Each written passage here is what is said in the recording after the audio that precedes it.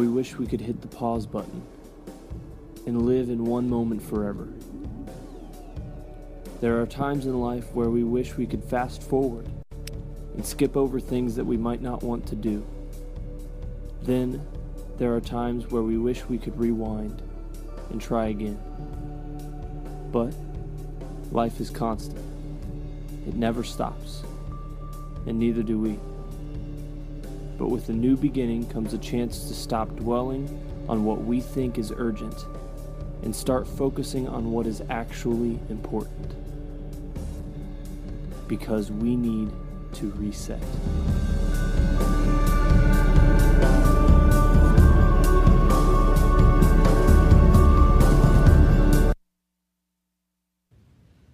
Well, it's great to see you this morning. Thanks for joining us, whether you're here in the building or if you're checking us out online. My name's Steve Murphy. I'm one of the ministers here at Discover, and we just want to enjoy our time together. So, again, welcome, welcome, welcome. Today, our topic is going to be look around, and so we just encourage you to be looking around, like in here, but especially as we walk out of this place. You know, what is God doing, and how can we connect with that? One of the things that we've seen in terms of things when we look around in just the last few days is the devastation by Hurricane Matthew. Also, Andrew had some effect a few years ago. But anyway, Hurricane Matthew.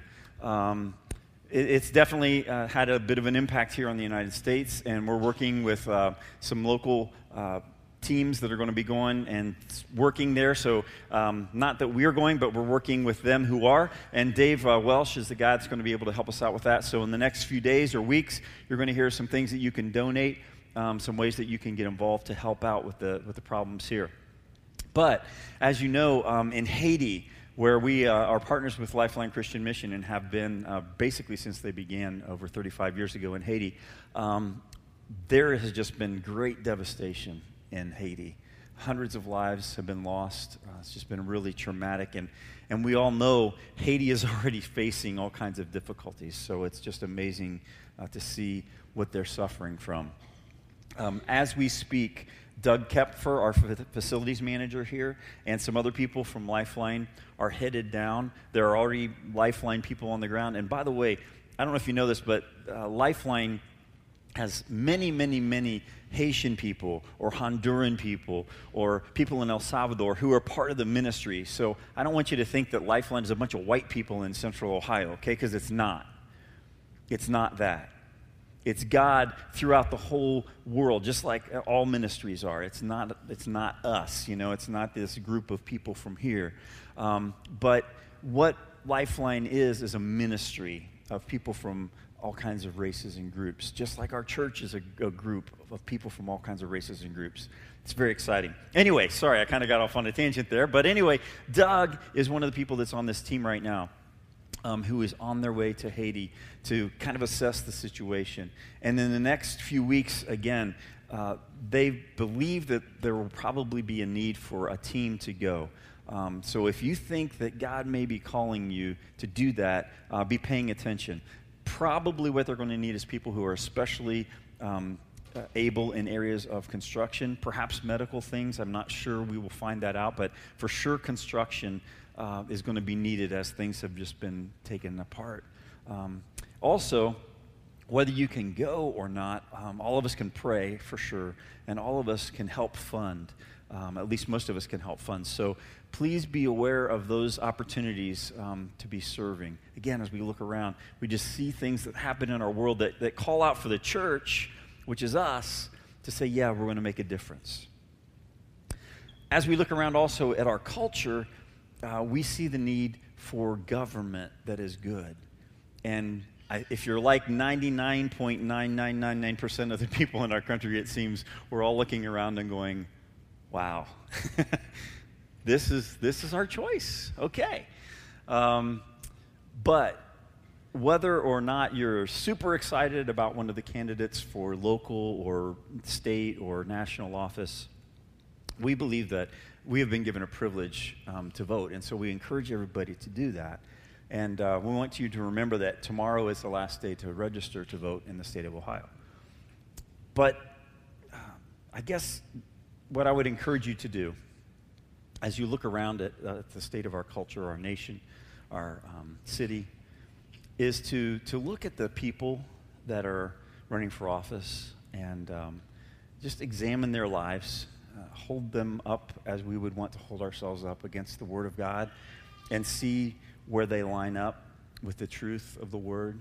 Look at the issues as they come up and the things that are being discussed. How do those align or not align with what we believe the Bible teaches as followers of Jesus? And don't just pick your one issue, don't pick your 4 issue, pick what the Bible says. Look at it holistically and say, how, God, are we as the people of God supposed to engage, and how should we vote? God, lead us, give us wisdom, because we certainly need it as we look forward. And look at the platforms of political parties and the things that they've said that are important to them. You can get a lot of information about what they are interested in by looking at those things. So we never endorse anyone. We will never do that. That's not our role. But our role is to point toward Jesus and to say, this is what Jesus stands for. This is what the truth of the Word of God stands for. And just look at what God says, his heart for making an impact in this world, and how is what is going on around us best affected by the church especially, but by people that we would vote for. So we just encourage you to do that. So as we're thinking about those kinds of things, the most important thing we can do, whether it's for people who have been devastated by a hurricane or for people whose lives have been devastated by lies that have been coming from Satan for years and years and years, is to pray. We want to do other things too, but we're going to stop right now and we're just going to pray. So would you join me in that? God, as we see the devastation that comes from physical poverty and things that happen because of natural disasters that just take place, we see that the need is really great. So we ask that you would give us hearts of compassion and action. We pray for people in Haiti and people in the United States, people in other nations that have been devastated by this hurricane and by other things that have happened recently. God, would you encourage your church to use the resources that you have given to bring hope to those who really feel hopeless? And God, as we look at our nation, we recognize a certain sense of hopelessness as well because of how divided we are along so many different lines. But again, God, may your church rise up and use the resources that you have given us to bring hope to this world.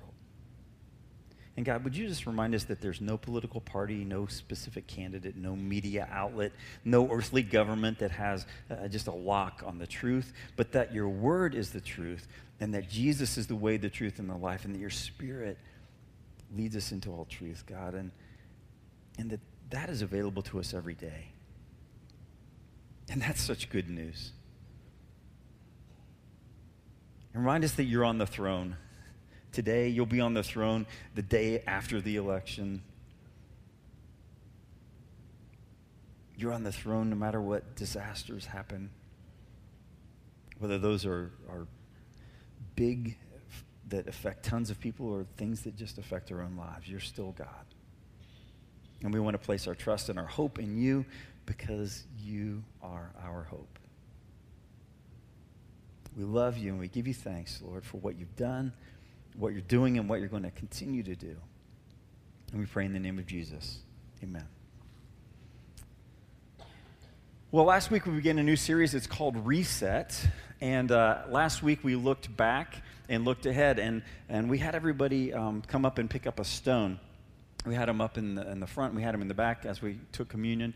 And I told you that if you take your stone, we'll make a connection to the message. My understanding is that if you were here in the second hour last week, I did not do that. I didn't do a very good job. And I've had people say, hey, thanks for the rock. What was that for?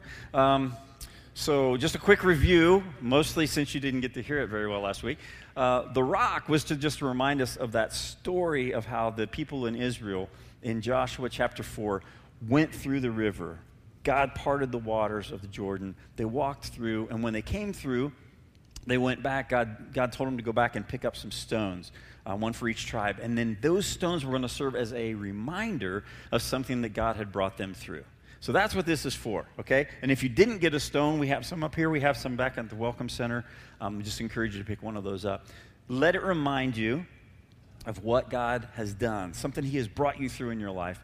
And let it be a reminder that just as when they came through, they didn't stop. They were looking forward to the next thing. And we looked at Joshua chapter 6 last week and how God moved and worked and did great things in Jericho.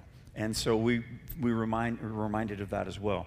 But each week, the rock, if you didn't get one from last week, get one today too. Or if you did and you lost it, get another one, whatever. Because we want you to have it, because every week this month, we're just going to make some sort of connection with this rock to what we're talking about in the worship service. So it'll just be kind of a reminder. So there's your reminder from last week and a kind of a quick heads up for this week too. So make sure you pick one of those up. And as we mentioned last week, we're really, really grateful for the people who came before us. The people who had a vision to bring the good news of Jesus to this area. And I just thought this picture would be kind of cool. Check out this picture. Now, you may recognize those two structures. I mean, it's one building, but that is what now is the Tree of Life offices and the youth center underground and some places like that. So this is a picture from the 1960s. And as we always say, you know, the building is not the church. We are the church. But it just helps you get a feel for where things were at that time. So now let's add this. This is the top view of our current facilities, okay? And the part that's in yellow, that's this building. That's the building in black and white. So you can kind of see just by size in terms of facilities what the difference is. And it's pretty amazing to look at it. But check this out. Here's a wider view, zooming out that square. Okay, that big square just became a small square. That is our church buildings. Again, the buildings aren't the church, but that's where we meet and do ministry, and we also go out and do ministry. But that space is zoomed out because I want you to see, this is the most amazing thing to me. When you look at this picture on the left, what's around it? There's nothing. I mean, seriously. I remember when I first came here, we would hit golf balls, you know, and because I wasn't that good, I wouldn't drive them all the way to 161. No, we used 9-irons, but we could do that stuff. There was nothing around. There was nobody around. This was literally in the middle of fields that were in the middle of fields. Now look at that. I mean, look at all of that. We've got businesses. We've got neighborhoods. We've got all this stuff around us. I mean, you've driven on Sawmill Road, right? You know there's a little bit of stuff around us. And what that says is there's a great opportunity. Great opportunity. Moving on, you may know this. The city of Dublin is working on an area that they call the Bridge Street District. This is an area of land that actually is on both sides of the river, but primarily they're going to be developing on this side. That's what the big roundabout's for. I don't know if you like roundabouts or not, but they're coming. Dublin has like 18 of them now, so welcome. I personally think they're cool, but not everybody does. But this area is going to be developed, and if you notice, we are incredibly close to that exact spot. I mean, that's coming right to us. We're like right there. And look at this picture. This gives you like an artist's rendition of what it's going to look like. Just part of this area. I mean, it's going to be an amazing place where people are going to live. They're going to work. They're going to shop. They're going to be doing stuff. So there are going to be more people, more businesses, more residences, more all kinds of things. Restaurants, everything. All that is right around us. See, Dublin has a vision for this area. But you know what? God has a vision for this area as well, right? Right? He does. And as we mentioned last week, Jesus has a vision. This is what he said. I know where I came from, and I know where I'm going. The vision of Jesus is that his followers would lead. Intentionally doing whatever it takes to bring people into the kingdom of God. It's the kind of vision that God is calling us to live out. And this is how we're phrasing it. So this is the vision that we believe God is giving us. Imagine a church that reaches into the community, loves people wherever they are, imitates Jesus, seeking real-life change, and duplicates this process by making disciples. We're going to be talking about that a lot And in fact, in November, we're going to take each of those words and unpack them for an entire message. Imagine that. As we say yes to God, asking Him to reset our hearts and our minds and our vision, our commitment, and we allow the Holy Spirit and the Bible to work, there are going to be amazing things that happen in and through God's church. Again, and that's us. So we have a vision for the Bridge Street District as well, a vision for wherever we happen to be as followers of Jesus, and it is to do this, to reach people, to love them, to walk together as we imitate Jesus and then duplicate that process. In a few minutes, we're going to get to John chapter 4, and we're going to look at a story of Jesus doing that very thing. John chapter 4 is where we're headed. Today, we're going to look around us, and we're going to ask 3 one-word questions. Why, who, and how.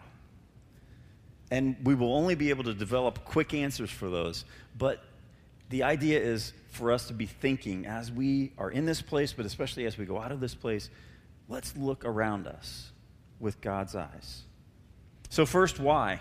Why would I want to do that? Why would I want to look around? Why should I care about the people that live around me? Why do I care about my neighbors? Give me one good reason. Well, one good reason is on the wall. It says, love God, love people, and impact the world. And that comes from the idea that Jesus gave us when He said, love the Lord your God with all your heart, soul, mind, and strength, and love your neighbor as yourself. So there's one good reason you do it, because Jesus said to. We're supposed to love our neighbors as ourselves. Here are 2 more good reasons from Romans chapter 15, verse 2. Each of us should please our neighbors for their good, to build them up. So we should care about our neighbors. We should please our neighbors for their good.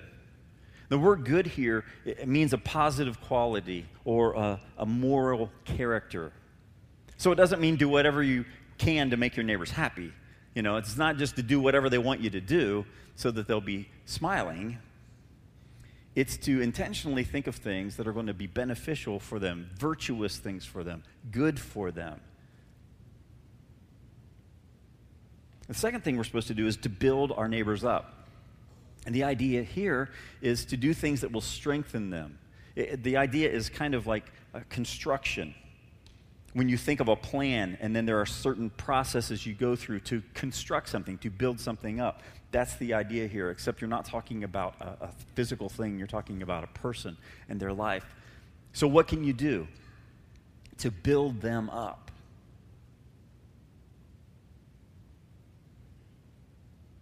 Who should do this? It says, each of us, everyone. This is not optional. So think about it and ask God, what can I do for my neighbor, Sandy? Or how can I build up my coworker or my fellow student, Ted or Bill or whoever it is?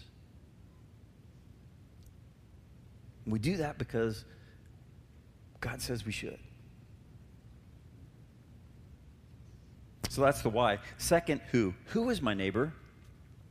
There's a really cool story in Luke chapter 10 that Jesus, an expert in the law, comes up to Jesus and asks that very question. And so here's what it says in Luke chapter 10, verse 29 and then verse 37. The expert in the law wanted to justify himself, so he asked Jesus, and who is my neighbor? And then Jesus talks for a while, and then at the end of this story that Jesus gives us, the expert in the law replied, the one who had mercy on him. That's how good Jesus is as a teacher. The guy comes to him and asks a question, Jesus tells him a story, and then the guy answers his own question. Isn't that cool? That's how he works. Jesus tells in the middle the story of what we commonly call the Good Samaritan. A lot of you know that story. If you don't, check it out in Luke chapter 10.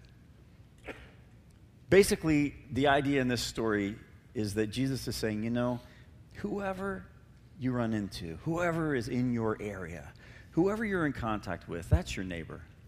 And the way you should respond to them is to show God's mercy. And then he uses a Samaritan. He uses Jewish people to show how you don't respond, and then he uses the Samaritan, the enemy of the Jewish people, of which Jesus was Jewish, and he says, this is how you should behave. This is how a neighbor would behave. And so then Jesus says, which one of these was a good neighbor? And the Jewish teacher, the expert in the law, says, the one who had mercy on him. And Jesus says, that's what you should do. Whoever you run into, would you just show mercy to them? That's all I'm asking. Just do for them what you would want them to do for you.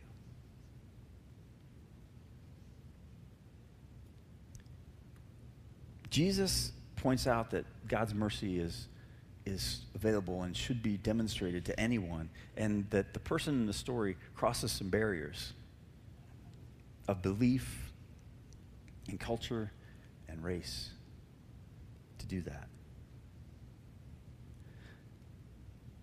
We recently purchased a demographic survey of our area, 7-mile radius from this building. And again, this building is not the church. We are the church. But this is where we typically meet for a lot of things. And so we said, if we draw a 7-mile radius around this building, who's there?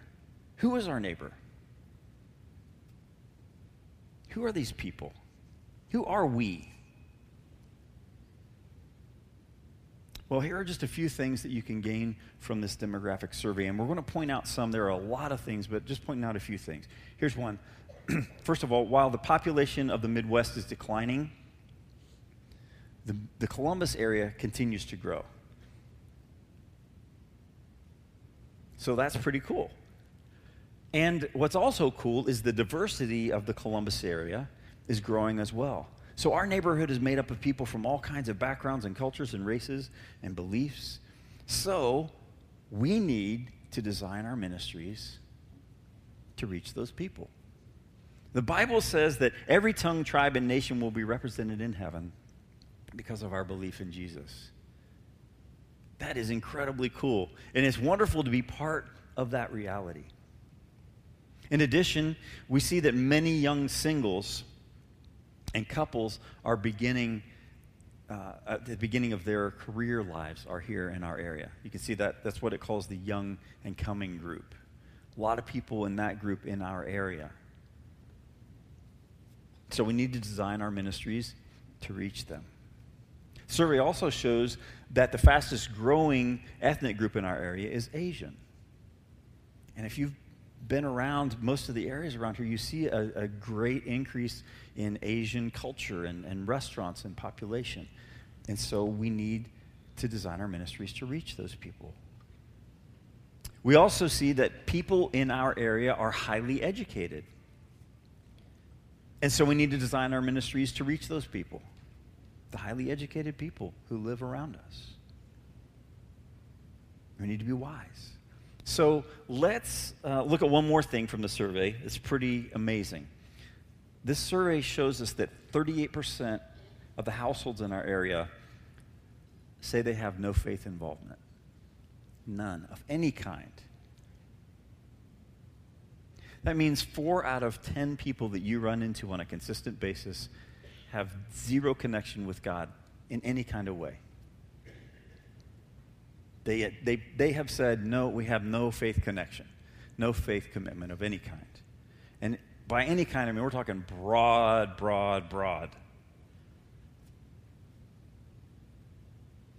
So that means there's a lot of opportunity around us. That also says that we need to do things in the name of Jesus to reach these people.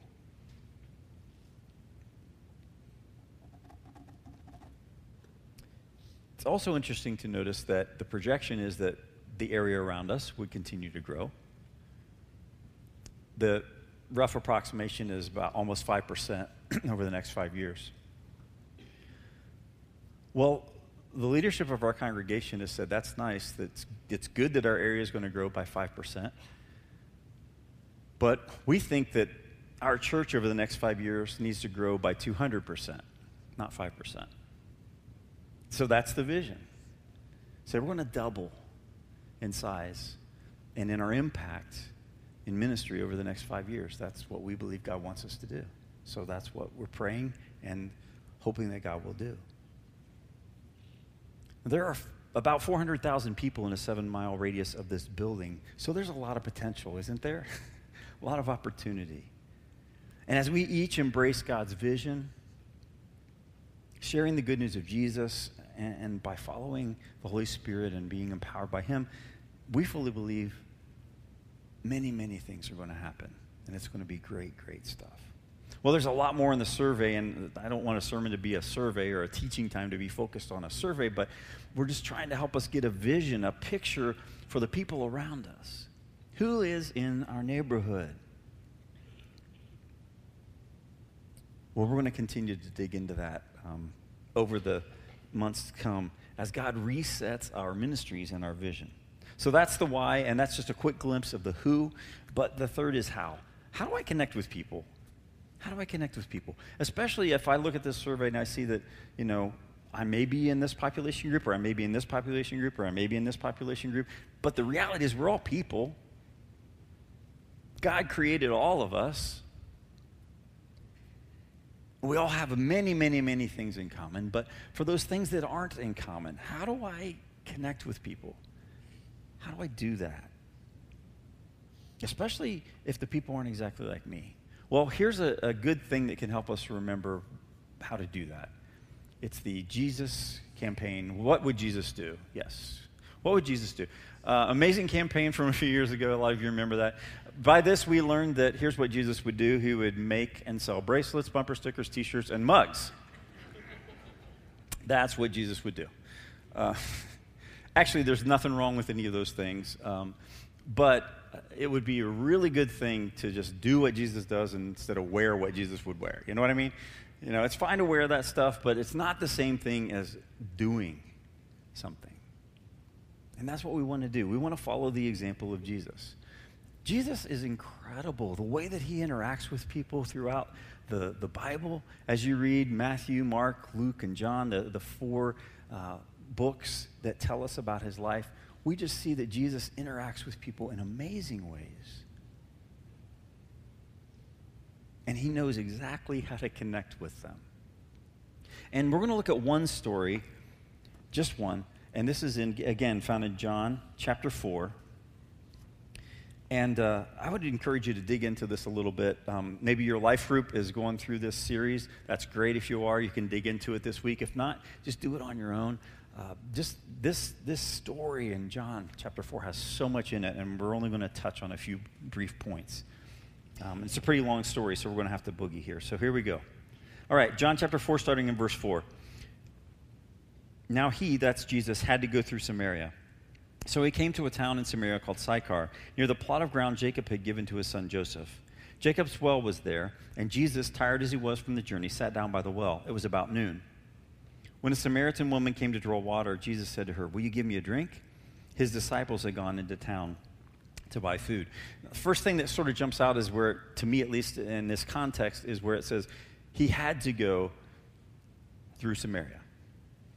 But the reality is, Jesus did not have to go through Samaria. In fact, most Jewish people did not go through Samaria. If they had any time at all, they would intentionally go around Samaria because they didn't want to go and be in contact with those people, because they were different. In fact, they were the enemies. And again, when you go back to that story in Luke chapter 10, when Jesus says, and the Samaritan man, he was like the hero of the story, and all the Jewish people were going, no, he can't be. So this is amazing. Jesus literally goes through Samaria. He doesn't have to,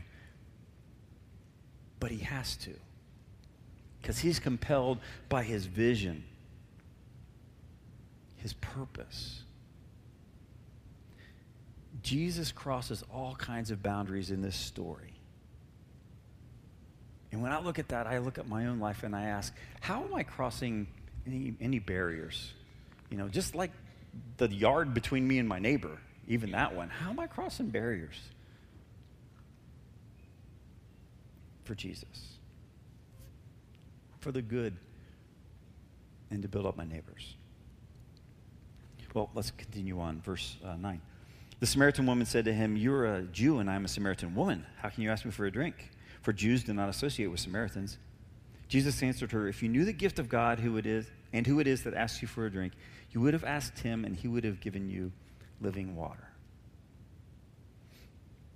It was odd enough that Jesus would talk to a woman in that culture. And when you understand the context of the story and you see that this woman was probably not held up as like the example of virtue, let's just say, in the culture. And again, the fact that she was Samaritan, it was just really strange that Jesus would talk to her. Because Jews do not associate with Samaritans. I think Jesus is very clearly pointing a principle out to us. He's saying, you know, I created people, and people created barriers. But I am coming to tear those down. And I want my followers to go past those boundaries that people have put up. And once we capture that vision, things are just never, ever the same. All right, we got to keep going. Verse 11. Sir, the woman said, you have nothing to draw with, and the well is deep. Where can you get this living water? Are you greater than our father Jacob, who gave us the well and drank from it himself, as also did his sons and his livestock? Jesus answered, everyone who drinks this water will be thirsty again, but whoever drinks the water I give them will never thirst. Indeed, the water I give them will become in them a spring of water welling up to eternal life. The woman said to him, Sir, give me this water so that I won't get thirsty and have to keep coming here to draw water. He told her, Go, call your husband and come back. I have no husband, she replied. Jesus said to her, You're right when you say you have no husband. The fact is you have had 5 husbands, and the man you have now is not your husband. What you've just said is quite true. Sir, the woman said, I can see that you're a prophet. Our ancestors worshipped on this mountain, but you Jews claim that the place we must worship is in Jerusalem. Woman, Jesus replied, Believe me, a time is coming when you will worship the Father neither on this mountain nor in Jerusalem. You Samaritans worship what you do not know. We worship what we do know, for salvation is from the Jews. See, here's the why that we talked about earlier. Here's why Jesus is connecting with this woman. It's for her good, to build her up. It says that she has belief. And it's rooted in something, but it's not fully accurate. It's not completely true. And Jesus says, you're worshiping something you don't know. Let me tell you about what is real. Let me explain to you something that's authentic, that's tangible, something that's true. A lot of people around us are committed to something, but unless they've committed their lives to Jesus, that thing, whatever it is not true.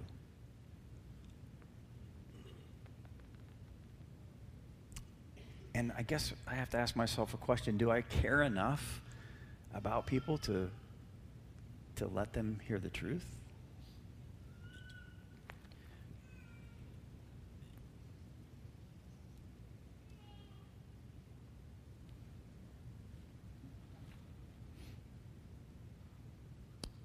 Verse 23, yet time is coming and has now come, Jesus is continuing, when true worshipers will worship the Father in spirit and in truth, for they are the kind of worshipers the Father seeks.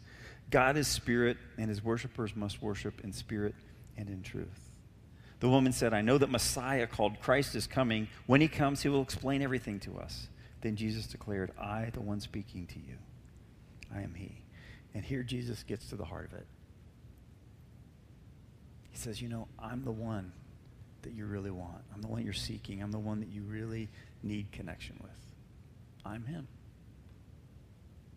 He wants her to know it. Just a few more verses. Then his disciples returned and were surprised to find him talking with a woman. But no one asked, what do you want? Or why were you talking with her?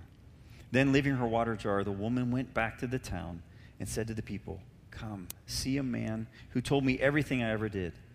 Could this be the Messiah? They came out of the town and made their way toward him. I have to admit that I'm a lot, maybe you are too, like these early followers of Jesus, the guys who were closest to him. And when they came and saw that Jesus was talking to somebody outside of his little group, they were surprised. We have just let that become the norm, that there would be separation of people, that there would be division, and that's okay. We're all right with that. That people would be grouped in certain little clusters. And we don't go in that group, and that group doesn't come in this group. And it surprises us when someone has the audacity to say, you know what? I think God is compelling me to go from this group to that group. It surprises us. But that should be the everyday norm. What should surprise us is that it doesn't happen. Not that it does. How are we connecting with people? You know, I think when we look at this story, it's really pretty obvious. This is not rocket science. Here's how you connect with people. You connect with people. I mean, I don't think it's so hard. If you're truly seeking the good for someone and wanting to build them up, you can make a connection really easily. When you look at the things that you have indifference with them, it's a little harder.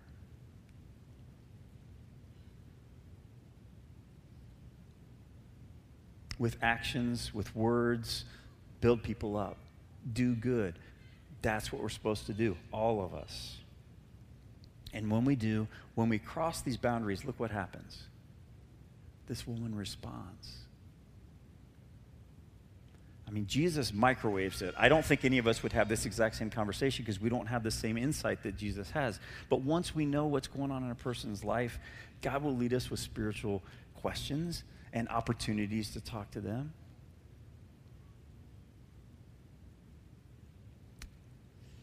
And they may say, you know what? Could this Jesus be the Savior? And once they determine that, yes, he is, notice what she does. She goes and tells other people. This vision works. We would reach beyond whatever boundaries and barriers that have been set up. That we would love people exactly where they are. But like Jesus did with this woman, he wasn't going to let her stay where she was in her life that was being disobedient to God. Just like all of us, we need to imitate Jesus, to walk with him together. And then we see that happen in a duplicating way. People follow. They say, yes, this is real. This is Jesus. And I want to share it with other people. I'm going to make this very practical. Again, this stone from last week reminds us that God's brought us through something, reminds us to look ahead, but here's how it's going to help us remember to look around. In the Bible, they used boundary stones, things that would set up borders and property lines and things like that. And the Bible's very clear, you're not supposed to move those. But Jesus says it's absolutely okay to go across them and reach people. So let that be your reminder that whatever boundary has been created would be something that Jesus says, let's cross that and do good for our neighbors, build them up, and ultimately have a conversation about Jesus with them. So 2 ways to do this. Just first of all, make your way toward Jesus. We have to do that as we remember that Jesus crossed every boundary for us. So first, we make our way toward Jesus. He built the bridge, and we simply walk over to him. We have to do that initially to be saved, to recognize that he has saved us. And so we make our way toward him, because he crossed every barrier for us. We take that first step and he meets us where we are. And if you've never done that, we'd love to talk with you and pray with you about that, what it looks like to make your way toward Jesus. And we need to do that every day, whether if we've already given our lives to the Lord, we still have to walk with him each day, make our way toward him and allow his vision to become ours. Second, we just make our way toward our neighbor. Again, may it remind you of any kind of boundary that may be there, and you just say, you know what? I'm going to, in the name of Jesus, with love and compassion and truth, just go and do something that's going to be for the good of my neighbor, to build them up, and see where God leads that. Would you pray with me? God, we confess that our hearts are kind of drawn to many things. And we ask that most of all, our hearts would be drawn to you. So help us make our way toward Jesus. Draw us by your compassion and your truth. And God, help us make our way toward our neighbors. And then send us to them with your compassion and your truth. In the name of Jesus we pray. Amen.